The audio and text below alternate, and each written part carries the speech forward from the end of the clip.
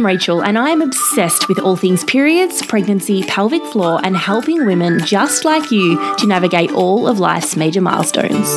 I'm a physiotherapist, a natural fertility educator, and my passion is teaching women how to take control of their health. Fertility, pregnancy, nutrition, and menstrual cycle health.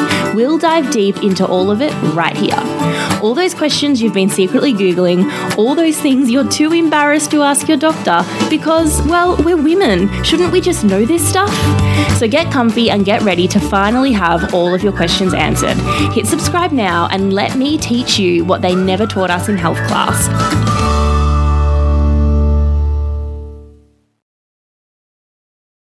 And thank you for listening to another episode of the podcast. I have another interview for you today. Today I'm chatting with Evelyn Kennedy from Enhanced Fertility Nutrition, and we are talking all things gut health, nutrition, and fertility. Evelyn is a university-educated nutritionist and wellbeing specialist with 10 years' experience specialising in fertility nutrition. Originally from Ireland, she's been in Australia for the last 8 years, and with a master's in human nutrition and a background in health promotion and psychology, Evelyn prioritises integrity in her work. Her passion lies in helping couples who are struggling or trying to conceive to optimise their fertility through personalised nutrition and lifestyle plans.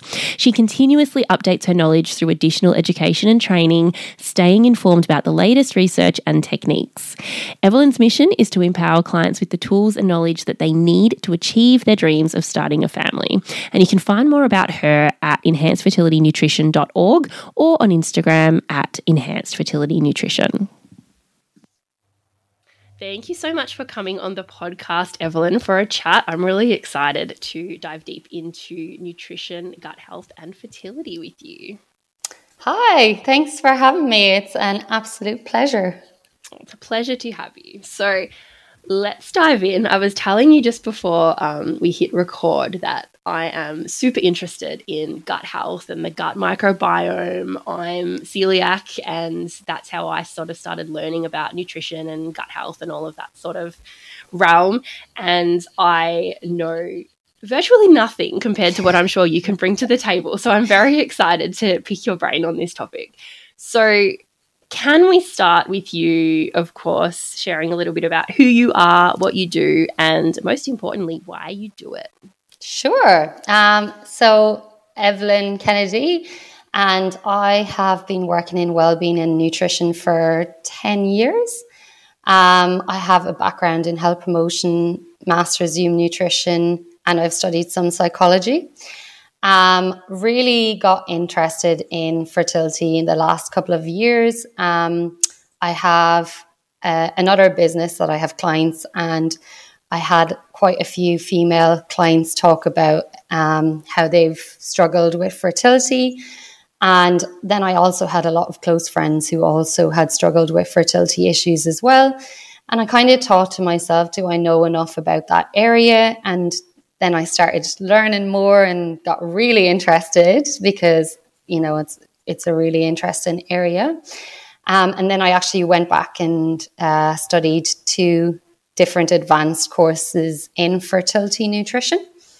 And I suppose like my interest areas are that connection between fertility and the gut.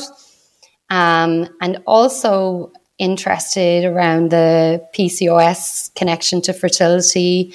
So yeah, I suppose that's kind of where my interest has stemmed from. And yeah, just continue to learn more and more because the area is so emerging at the moment. So yeah. Awesome. So straight to the hard-hitting question. Why is that specifically preconception nutrition? So what we're eating, obviously, in the lead up to pregnancy and preparing to conceive. Why is preconception nutrition so important? And how does this relate to our gut health and fertility? So why is our gut health so important in the lead up to pregnancy as well? Sure.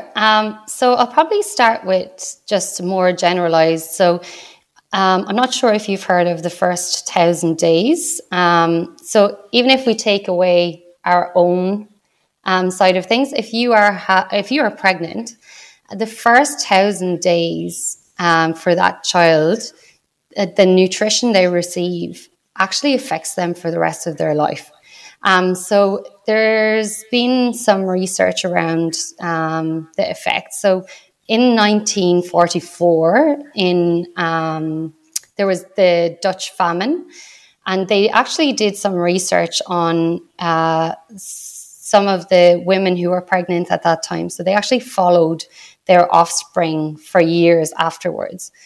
So the Dutch famine, just to give you some context, basically was where there was a famine for 9 months. And basically the research showed that the effects on the offspring were things like diabetes, cardiovascular risk, that they would die earlier in life, and lots of other effects like that. So that relates back to the first 1,000 days. So that's the first 1,000 days of a child's life where they receive nutrition from obviously what we eat as we're pregnant, but also their first 2 to 3 years of life. And now also that research does include preconception, which is obviously what we eat affects our eggs and sperm health. And obviously, as you've outlined in the podcast a few times, obviously before that 3-month period specifically, when our eggs are maturing and also our sperm is maturing, that's really, really important for the health basically of our child. Okay. And I'm going to throw you off now with another question that's just occurred to me. So I always bang on about preconception nutrition because there are a lot of women, myself included, who in the first couple of months of pregnancy are unwell and have a lot of food aversions and can't eat a lot. So how does that affect this 1,000 day, and when there's that window of time where you are feeling rubbish and you can't eat anything but, say, toast, and you're feeling a little bit guilty because you can't eat all the things that you want to eat at the same time? So was there any research into that in, I suppose not during the famine time because they weren't getting the nutrition anyway? And it's so hard to do research on pregnant women because there's so much ethics involved. Yes, 100%. But, yeah. So what are your thoughts on that? So really the thing with preconception nutrition, so if like, and obviously if you're pregnant and you can only really eat a few things, then it is good that you're eating. Like 100% is good that you can eat anything. So I would never say that there's an issue there. But the real thing that we need to focus then on is the preconception period. So where you build up your stores around your iron, you build up like your gut to be able to withstand that. So like having those stores of your adequate vitamins and minerals will get you through that period. And not just for the child, but also after you give birth, you don't want to be massively depleted, because that can actually lead, if you decide you want to have a second child, it can delay getting pregnant again through like secondary infertility. And also just being able to recover after being pregnant as well. So the preconception period is just so important for so many different aspects, and also like around that gut health side of things. Like you really want to be nourishing your gut microflora as much as possible, because that directly links to time to conception as well. Okay, so how does the gut microbiome influence our fertility and our reproductive health? So are there specific ways that it might impact your menstrual cycle or your hormone balance that then ultimately impacts conception? Yes, 100%. So it affects lots of different areas. So one thing in particular, your gut actually creates your serotonin. So that can have an effect, obviously, on your mental health as well. So that can obviously make you feel crap if you're not nourishing that, part of your body. So that can have a exterior, I suppose, effect. But then if we look at our gut in general, it actually metabolizes your estrogen levels, your progesterone. So they're the main things that are involved in your fertility. It also regulates your hormone levels. So it has like a massive influence on your, like, every aspect of your fertility. It's so interesting, isn't it? And it's not something we are taught at all. No. About looking after this stuff, and how the food you eat affects your mood. Like, it makes so much sense when 100% talk about the serotonin production. And I suppose to add to that, so like your gut has a brain axis, so your gut talks to your brain 80 to 90% of the time. So like a lot of people know about the gut brain axis, but they don't actually know that the most of what's happening is that your gut is talking to your brain rather than your brain.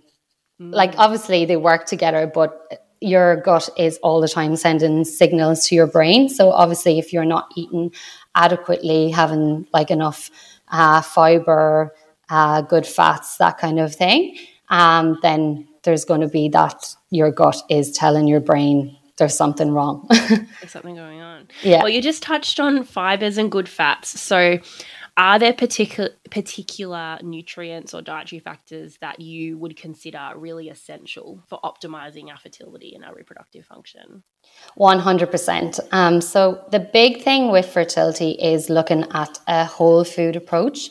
So we can't obviously say one or two vitamins and minerals will, be the most important, but obviously there is some important vitamins and minerals that we do need to look at.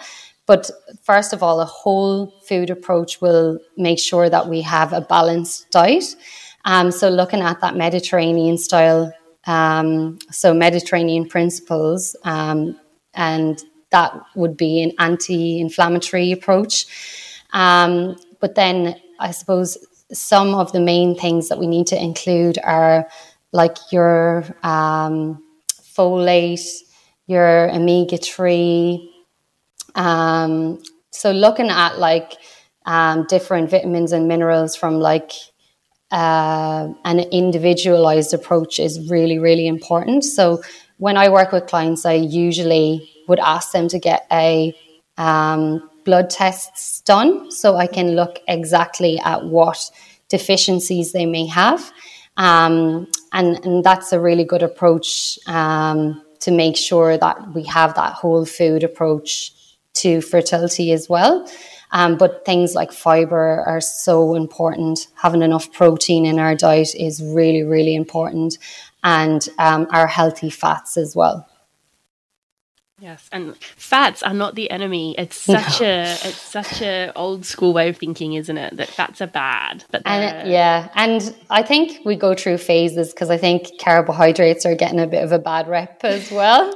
I think so. Yeah, fats are good, but we just need to stick to the good fats, and carbohydrates are good. So yeah, I think we should be looking at a whole food approach and not really restricting any areas unless, like you said, you have celiac.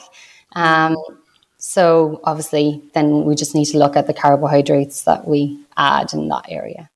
Yeah, exactly. And it's not eliminating them completely. It's, again, that whole foods, but you just substitute gluten-free carbohydrates. Exactly. And making sure you're still getting what you need from that. Yeah. You touched on the Mediterranean diet and how this is an anti-inflammatory approach to eating and to our nutrition. And we know that there are conditions like endometriosis, PCOS, things like that have that inflammatory component that then contributes to reproductive issues. So can you talk a little bit about inflammation and how that can affect our ovulation, reproduction, fertility, all that sort of thing, and how we can then use nutrition, use this whole food approach to potentially reduce our inflammation and reduce the symptoms to then support our reproduction? Sure. So I suppose the first thing to mention is inflammation. Like that is probably one of the drivers of infertility. Um, when we look at epigenetics, that is basically gene expression without like changing the DNA sequence. So how that relates to fertility is basically how we've turned on genes and how we've turned off genes. Mm-hmm. And when we have things like inflammation, they can actually turn off certain genes. So that can be affecting our hormones, how we create them. It can be affecting like our menstrual cycle, if we ovulate or if we don't ovulate. So a lot of that can be due to lifestyle factors. So poor diet, which is usually that inflammation, where inflammation comes into it, or it can be other lifestyle factors that we'll probably talk about later. But in general, that inflammation really affects our fertility in that way, I suppose. Okay. And are there, like you talked about not eliminating, so obviously if you're, say, celiac, you want to eliminate gluten. Yeah. Is there any benefit to someone who might be potentially struggling to conceive and saying, I'm going to cut out gluten, I'm going to cut out dairy? Is there any benefit to this if you don't actually have a reason to? Not at all. And actually, that's what a lot of the time we can find to be an issue, because that person may potentially be deficient in lots of vitamins and minerals. In particular, like your dairy, that there's a lot of research actually to show now that your full fat dairy is actually a really positive for your fertility.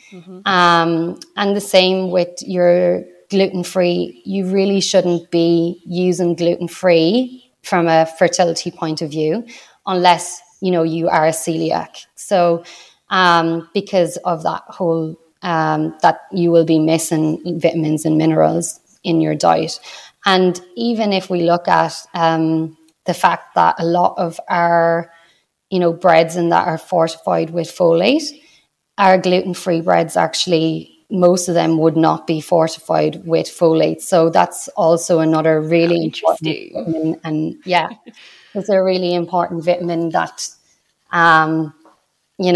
we need to get in our diet as well. Yeah. But yeah, so not restrictive. We really don't want to be restricting. We actually, as well, around fertility, even like losing weight can be beneficial, but you want to do that before you start trying to conceive, because we really don't want to be restricting any part of the diet. Yeah, that makes sense. And so what about individuals who do need to follow this specialized diet? So whether or not it's gluten-free or things like vegetarian or vegan. So what sort of things do you need to consider if you're working with someone who has a specific reason to, I guess, eliminate a food group? So in those cases, we always so I personally would always do like an analysis of someone's diet, so I can, and also those blood tests that I was talking about, because that really gives me a clear picture. And, I can definitely see if there's any deficiencies there.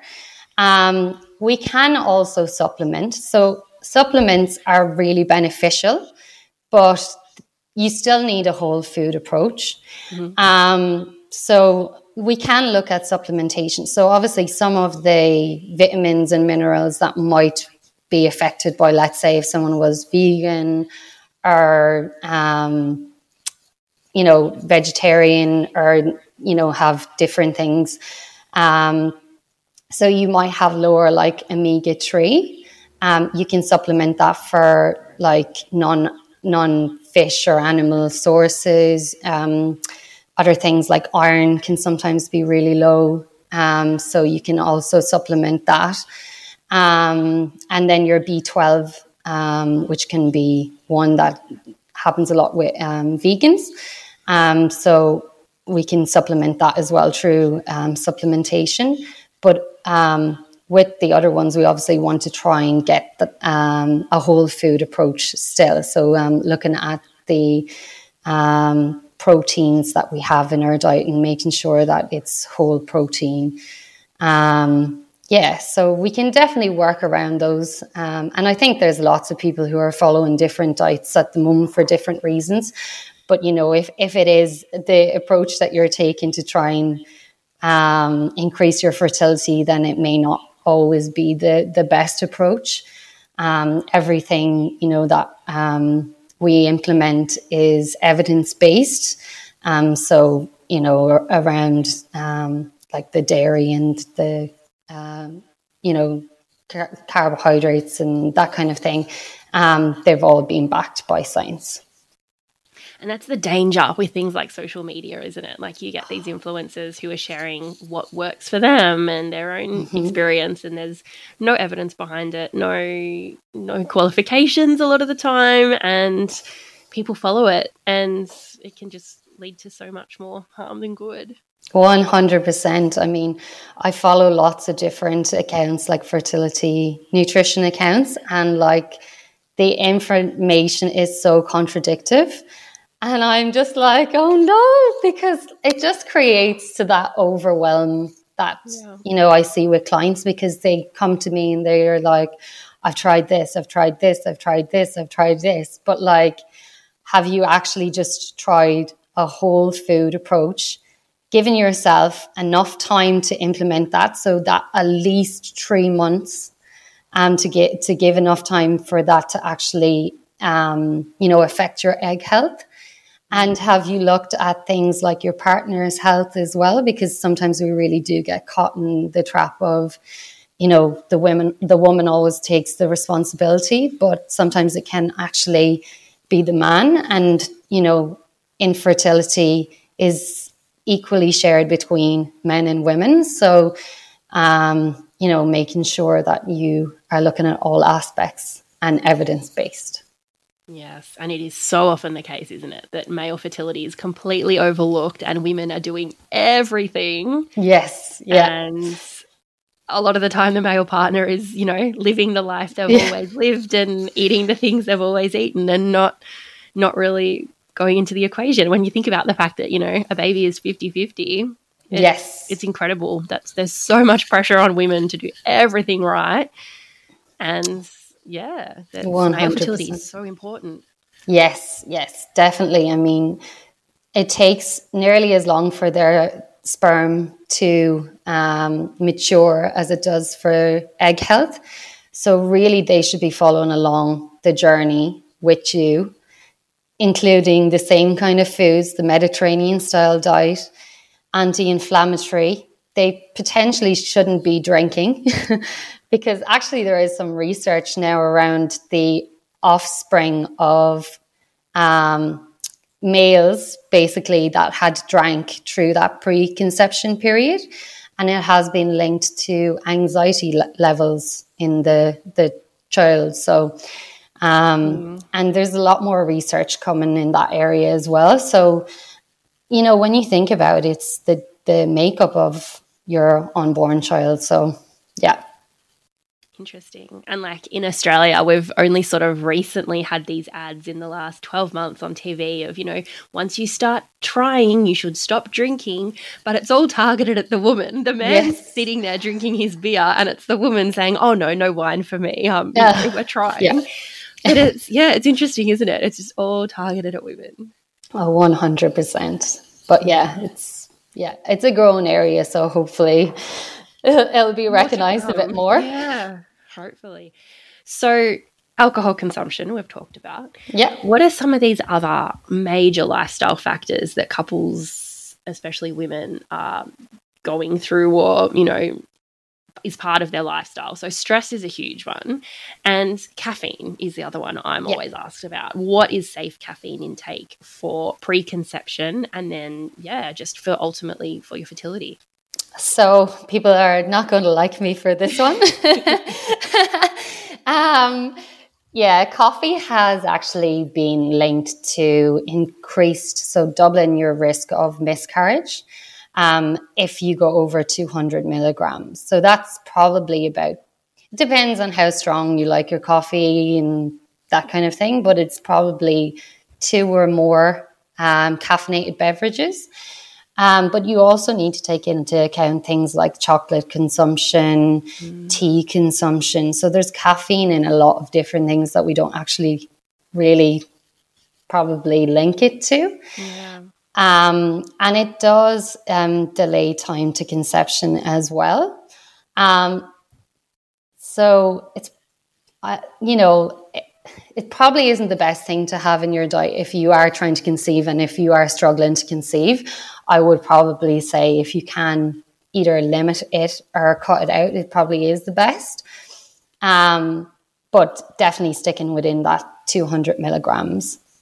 And then stress is really, really a big one because that actually does affect your gut as well. So it can affect like your production of estrogen and progesterone as well. So they're massively important for, conceiving. And yeah, it can just affect your whole life and time to conceive anyway, because, if you're, trying to nurture a child, obviously when you're getting pregnant, your body knows like that you're stressed, and it probably isn't the best environment to have a child grown in. So trying to work on like stress techniques that you can incorporate is probably a good thing that you can do as well. Like, so some things, like obviously if you can eliminate that stress in the first instance, that's really important. But then also having like breathing techniques and like other self-care type initiatives that you can put into your life, that's really important as well. Yeah. And so many people are in like a state of just chronic stress that they don't even realize that they're stressed, because that's just their new normal. So it's interesting. Like, and you shouldn't be practicing these things when you are already stressed. You should have these things in your toolkit and do them on a consistent basis so that you're not getting to the point where I need to sit down and do some deep breaths because I'm, about to blow my lid. It's that consistency. Yes, 100%. And like, that's the thing, like that stress is creating inflammation in your body as well. And that takes time for your body to recover from. So like the sooner you start like taking steps to, alleviate that stress. So whether that be like incorporating, like, as I said, eliminate, or incorporating like your exercise and stuff like that, that can also help as well. So yeah, but it does take a bit of time for your body to recover from stress as well. So. And it's such a vicious cycle, because so many women who are struggling to conceive are stressed about it, and it can become such a source of anxiety. Yes. And yeah, again, having those management tools at your fingertips to be able to keep that under control can help. So it's helping manage the stress, and it's potentially helping to manage with the fertility issues as well. 100%. So can you share, Evelyn, any sort of tips or strategies for people listening who are, thinking maybe their gut health isn't the best it could be? How can they potentially improve their fertility through nutrition? I know you've already shared a lot of different ideas, but what sort of things could someone listening implement today?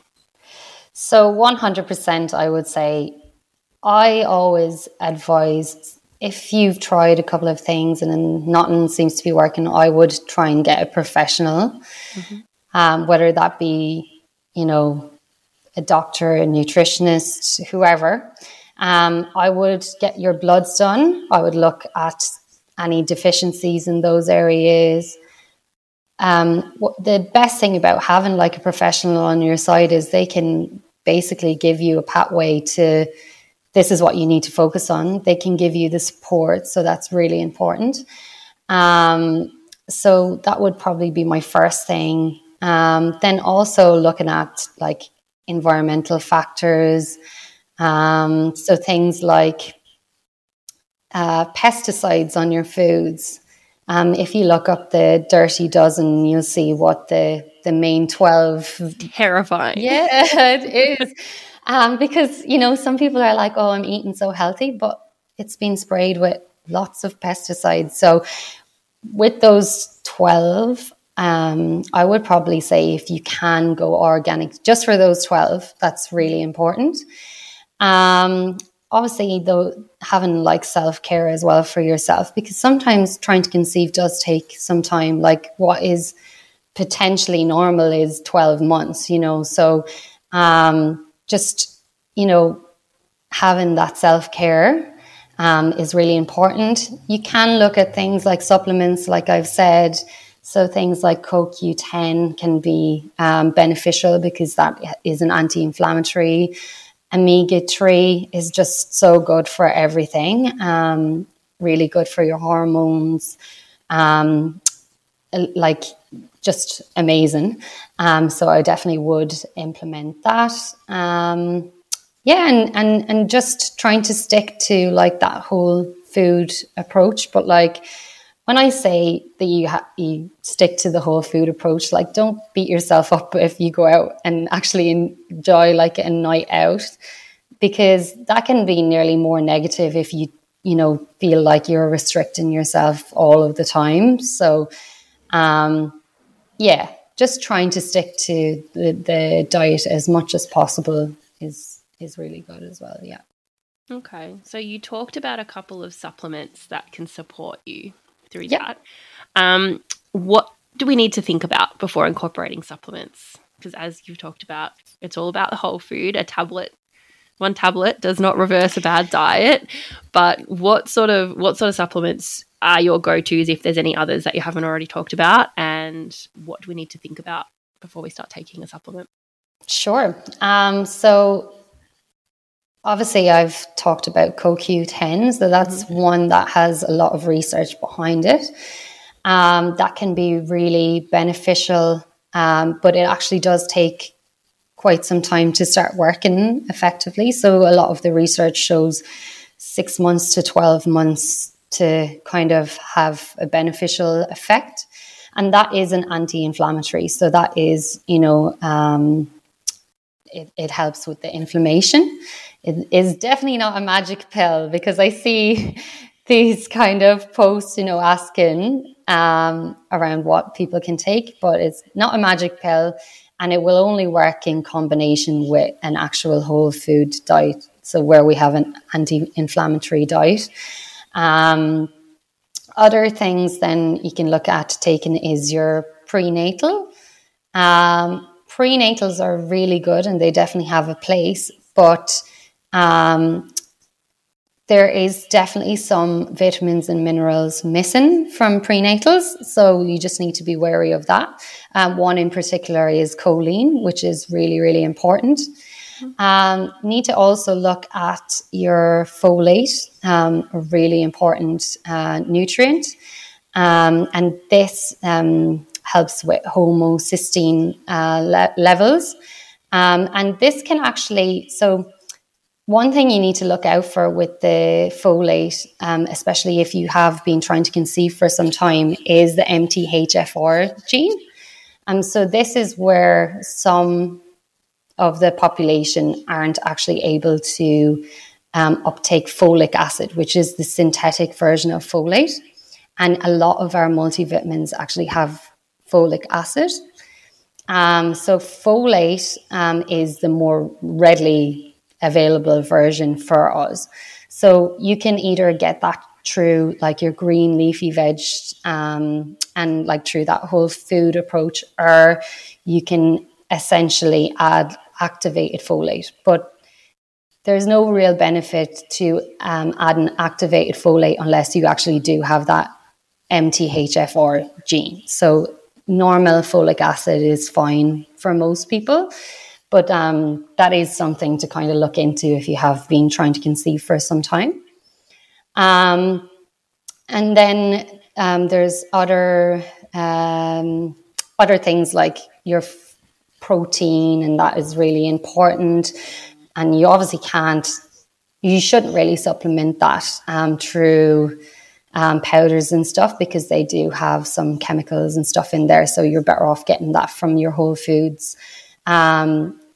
With the Mediterranean style diet, you want to limit, obviously, your processed meats and that kind of thing, although they do have protein. Actually, there was some studies done recently where people replaced their red meat by 25% of plant-based proteins, and that actually increased their fertility. So that can be a really good thing to look at doing as well. Interesting. Because we're always told we need meat for the iron and, everything else. But how interesting that it's definitely a good thing to have, because it does have lots of vitamins and minerals. It's probably more, though, that we consume a lot of it. We far too much, aren't we? Yeah. So, if you can replace some of it with things like lentils and other high proteins, that can actually be really beneficial. Okay. So how many, say if we, traditionally ate our red meat and vegetables for dinner, how many nights a week, for example, or how many times a week would you be saying have your meat, and how many times you'd be saying choose a more plant-based option?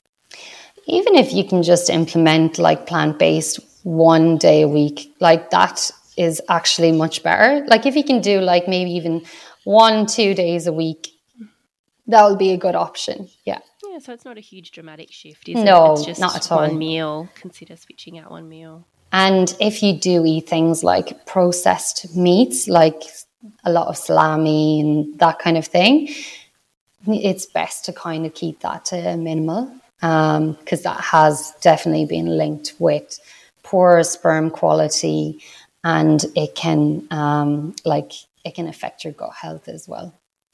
Okay. You mentioned when you were introducing what you were doing that you're very interested in PCOS. Yes. Talk me through. This is a whole other podcast episode on its own. But can you talk me through these overall, health and these chronic conditions like PCOS that obviously affect our reproductive system, but affect so much more than just that? Yeah. How do they impact our fertility? But then how can we use nutrition? How can we support our gut health to actually manage these conditions? Because diet is such a huge part of PCOS management. So PCOS currently affects 1 in 10 women. So that's massive. And so it's one of the issues that definitely affects fertility a lot of the time. So I think the research says 80 to 90% of women that have PCOS can struggle with fertility because they do not ovulate regularly. So that can be a massive issue around PCOS. PCOS basically is an endocrine disorder, and where it has an increased level of insulin. So the insulin, less insulin sensitivity, can lead then to things like our hormones not working effectively, which then in turn can lead to anovulation, so where you don't ovulate. So that can be a massive effect, and then create inflammation as well within the body. So you have a couple of different things that are going against your fertility. So some of the things that we would implement in this area is obviously diet. Again, is a massive thing, a massive benefit if you can implement an anti-inflammatory diet. Actually, they did some research recently where they did there was a few studies, I read. One was 8 weeks and one was 12 weeks. And they massively decreased their inflammation markers, which then obviously increases your fertility. And so it actually increased their fertility by 69%. So basically what was shown from that research was that 69% of them, the ladies who wouldn't have ovulated before, actually did start ovulating. So that can show like a massive benefit. And in only 8 to 12 weeks. Yes, 8 to 12 weeks. Yeah, so that's not long. Yes, exactly. So I know people get really frustrated in the area of like PCOS and fertility because, again, we're being told so many things. You can't eat carbohydrates. You can't eat this. You can't eat that. And like the PCOS diet becomes so restrictive, but that's actually not true. Like a lot of that advice is really, really not good advice. You really need to go to someone who is trained in PCOS, who actually understands what the research is saying around that. So yeah, diet can be a massive benefit for PCOS and endometriosis. Okay, so what about endometriosis? Is there anything differently that you're doing? Like obviously it's a completely different condition. Is there anything that you're looking at in terms of diet with endometriosis specifically, like we do with our insulin resistance and PCOS? It is an anti-inflammatory approach as well. Sometimes with endometriosis, it can take longer to make an effect because we're dealing with a lot of inflammation with endometriosis.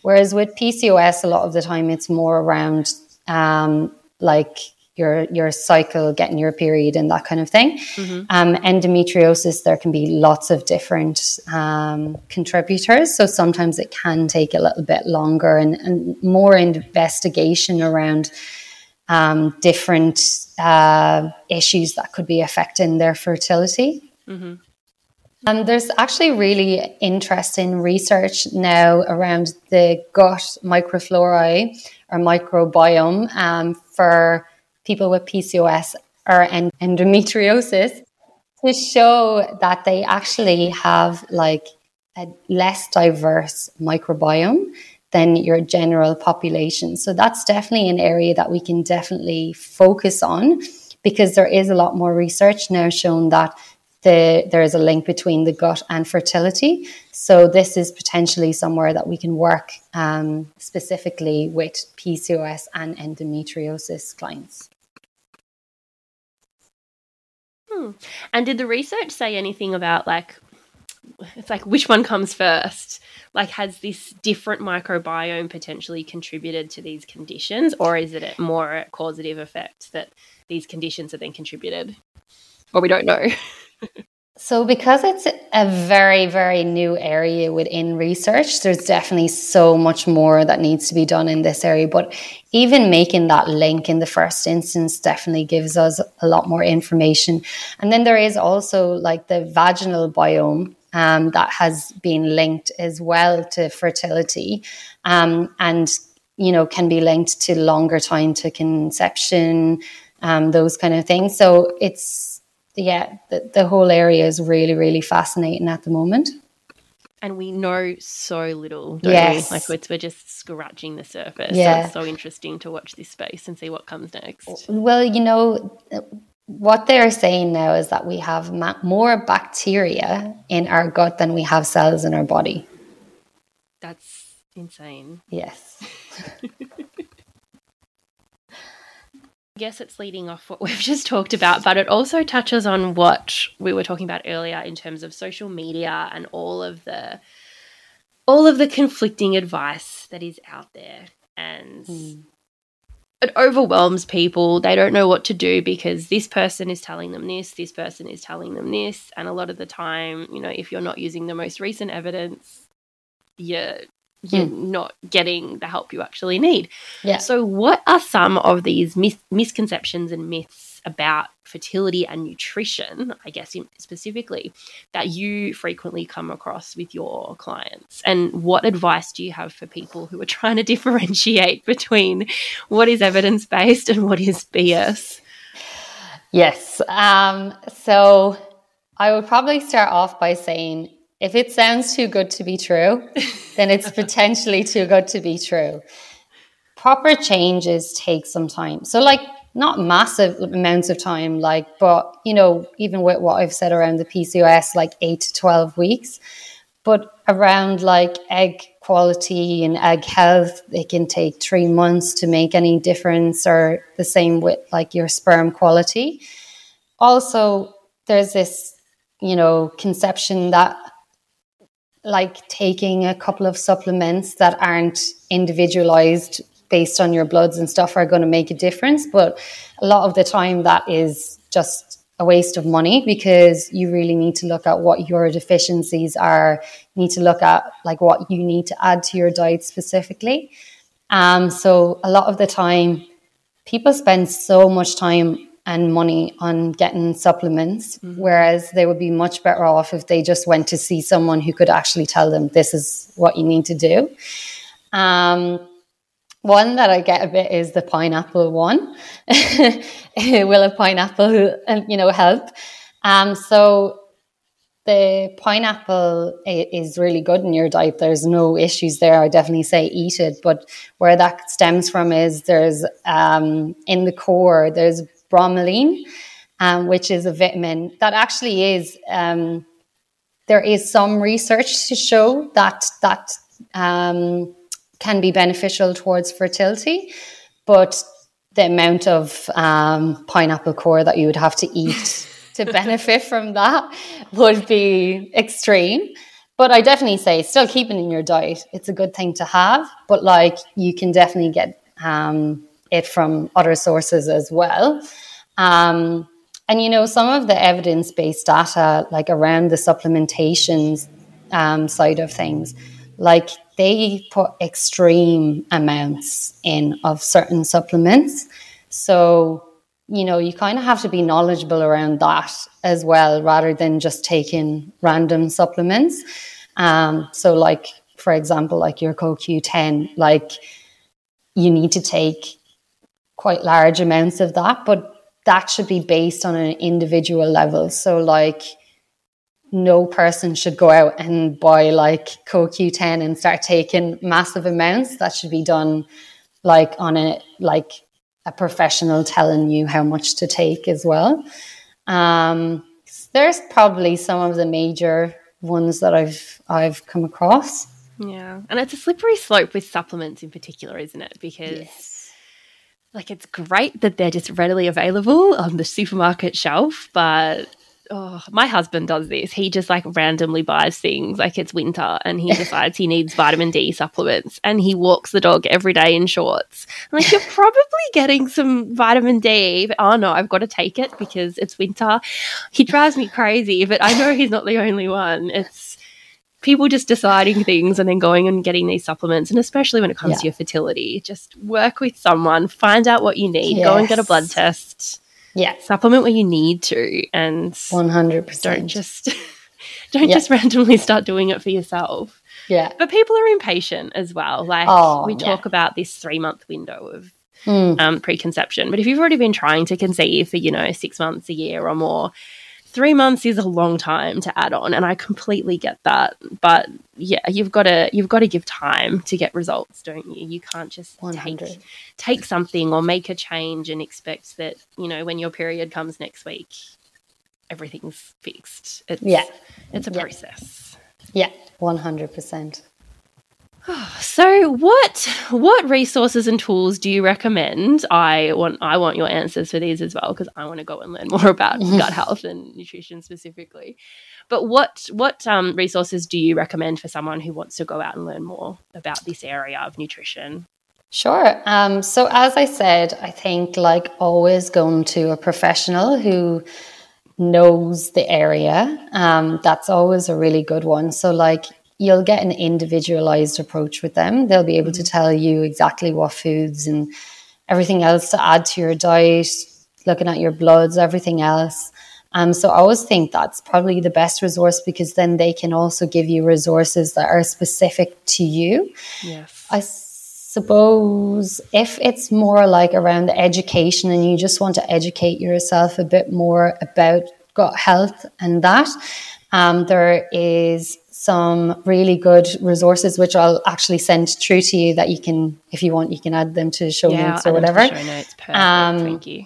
I also find that educating yourself just in the principles of like food labeling is really important, because so many organizations make food health claims now, which if you actually looked at the food label, you'd be like, yeah, that's really not true. So I actually really like the Live Lighter wallet card, and it just gives you like a little breakdown of like how much fiber you should have per serving, how much like all the different elements that you should look out for on the food panel.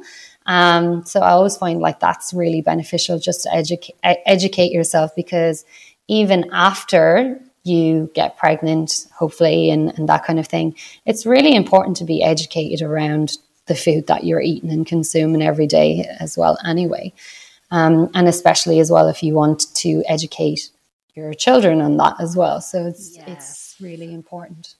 That is a very like trigger topic with me, because I am very like, I won't feed my daughter stuff from a packet, because, you know, more often than not, it's the name of the brand is organic something. It's not organic. And I very much subscribe to the thought that if it comes in a packet, it's probably not healthy. And yeah, it's a real gripe of mine. And I have a lot of conversations with people who are, oh, but it's healthy, it's sugar-free, oh, but it's this, oh, but it's this. But it comes in a packet and it's highly processed. So, I think these cards are really interesting. That one of the cards so that you could actually decipher. You're not looking at the big sticker on the front that says it's this, it's this. To be able to actually look at the label at the back and understand what you're reading is hugely beneficial, especially, as I said, like that first 1,000 days. It's really beneficial. Yep. Oh, there you go. So where can people go if they want to connect with you, learn more about what you're doing, Evelyn? Sure. So you can either follow me on Instagram, and that's at Enhanced Fertility Nutrition. Or you can go onto my website, and that's at www.enhancedfertilitynutrition.org. And I'm always very happy to answer any questions. If you follow me on Instagram, I put up like little tips around different tips around nutrition. Awesome. Thank you so much. I have learnt so much, and I can't wait to go into these resources and things that you share as well, and learn even more about gut health. Thank you so much for your time and for your knowledge. I've loved having you on. Thank you so much. It's been great.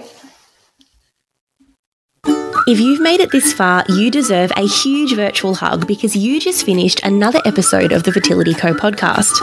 New episodes are released every Wednesday, so make sure you hit subscribe now so you don't miss when the latest goes live. Why not make my day and leave me a quick rating and review while you're over there?